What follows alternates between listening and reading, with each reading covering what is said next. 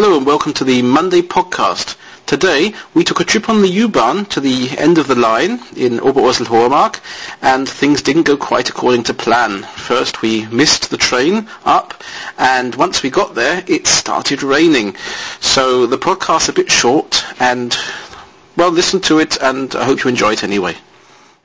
Hello and welcome to the Monday podcast from allthingsgerman.net and pensionssprachstunde.de. Good morning. Well, today it's noisy again. Today we're at the U-Bahn station, Rosengärtchen. We're going to Hohermark. We're going to talk about the U-Bahn. Right. And where it used to go to. First of all, we need some tickets. So, you're going to start? Okay, let's see. The number for Hohermark? 5126. Einzelfahrt. That's 140. Okay, the train is coming. Gosh, hurry up. Hurry up. Hurry up, machine. Oh yeah, I see it. And a ticket. Okay. Your ticket? Yep. It's coming. It's coming. Okay, you can And again. put your money in. All right. I can't. It's not letting me yet. Going. Yeah. We've seen that before. So we've got our tickets, so we've missed the train.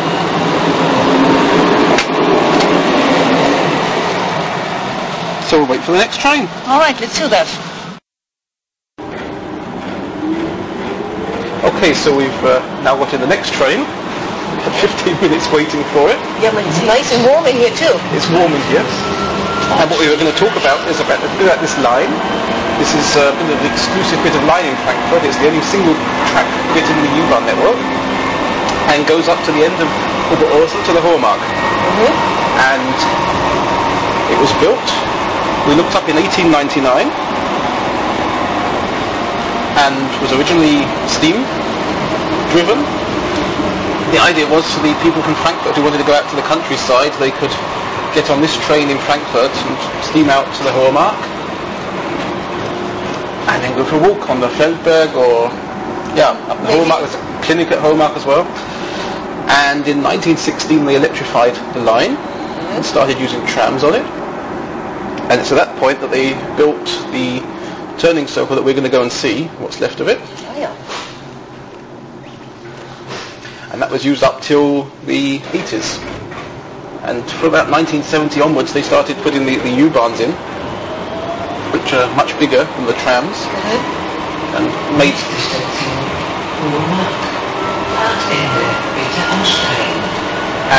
the stretch of the line from Oberursel Bahnhof up to Kupferhammer double track. So here We're getting there, and getting there to the end of the line. This is the new end of the line. We'll see in a minute where the old end used to be. I've never been up this way before. Not by Uber. Not by Uber. Not by Uber. Okay. On foot, yeah. So we've got to get out here. That's right. We have to the other door.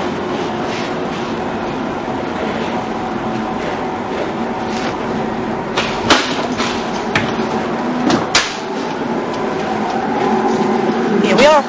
Here we are. Okay.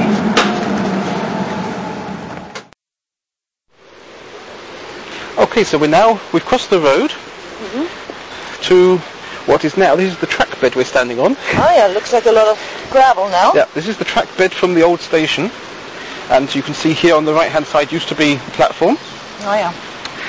And so the trains would come up in the not steam days, you'd think there's a steam, but like I say, it's after the electrification.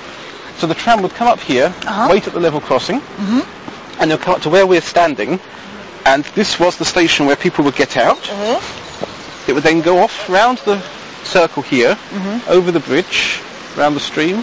And you would cross the stream. It crosses the stream. Okay. As far as I know, it's the only one of these turning circles in Frankfurt. There's still some left in Frankfurt that has bridges in it. So and we can hear the stream. We can hear the stream. It would come back down here past the restaurant, and over there, which is absolutely nothing left now to see, other than it looks like a driveway in, is where the people would get back in again and go off to Frankfurt. Okay. Now, when the U-Bahn started up, they changed the direction of the circle. So the U-Bahn was coming up here and was going in over there on the driveway, past the restaurant. So it started going clockwise. It started going clockwise. People would get out over there and they would get in here. Oh, actually no, that's counterclockwise. Sorry, it was going counterclockwise. Yeah, then, okay. It was going counterclockwise. So, certainly when I first moved here, and I remember this, people were getting off even on the other side before the level crossing, because the loop was closed. The loop was closed in 1986. 1986, okay. And so that side of the loop that we're looking at, which is all grass now, was closed down, and the bit we're standing on was still the platform.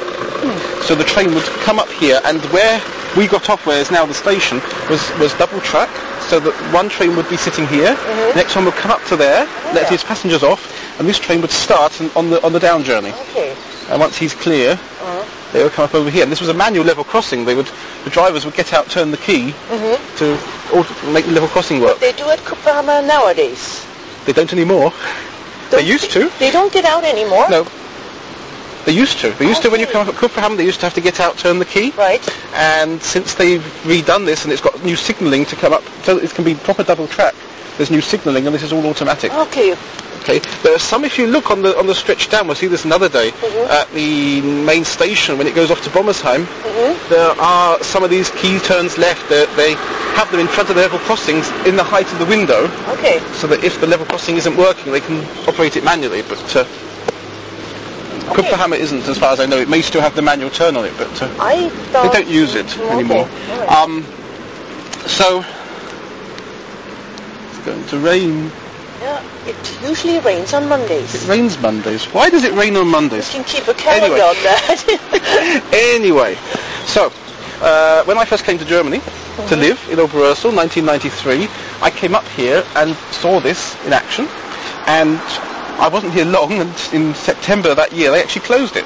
They closed this part, took up the level crossing, moved the end station to where we just got out in a provisional sort of concrete block form, and that's how it stayed for about 10 or more years, but they only rebuilt it in the modern form we've seen. The reason being, they wanted to put this new road formation in to build the bypass, and it made one level crossing less to look after.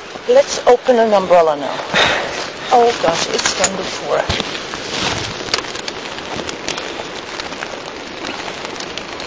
Okay, so we'll take a walk around the... Are we walking towards the stream? We're going to walk to look at the stream. Okay.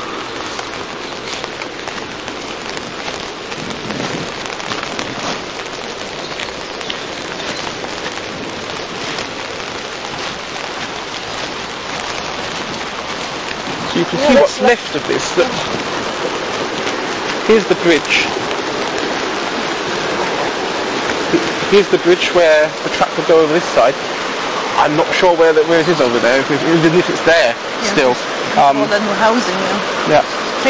I'm fairly certain when I first came out here, the tracks actually still went round here. I'm not sure if they were laid down over the other side, but the tracks certainly went back over the stream to a certain extent.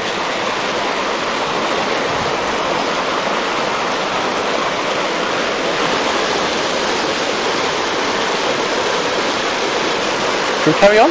Yeah, sure. Okay, it's getting muddy. It's a bit muddy, yep. Yeah.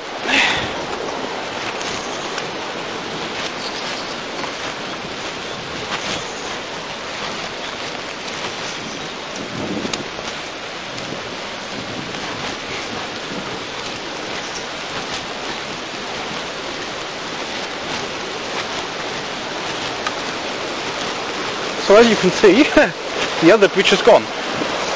You can see that the foundations of this bridge, but obviously that was not in use for a long time. That was almost 7 years not in use before the other station closed. So there's a lot of water today in that river. Oh, and there is some slight flooding in some of the housing areas down there. Okay. So we'll go back then.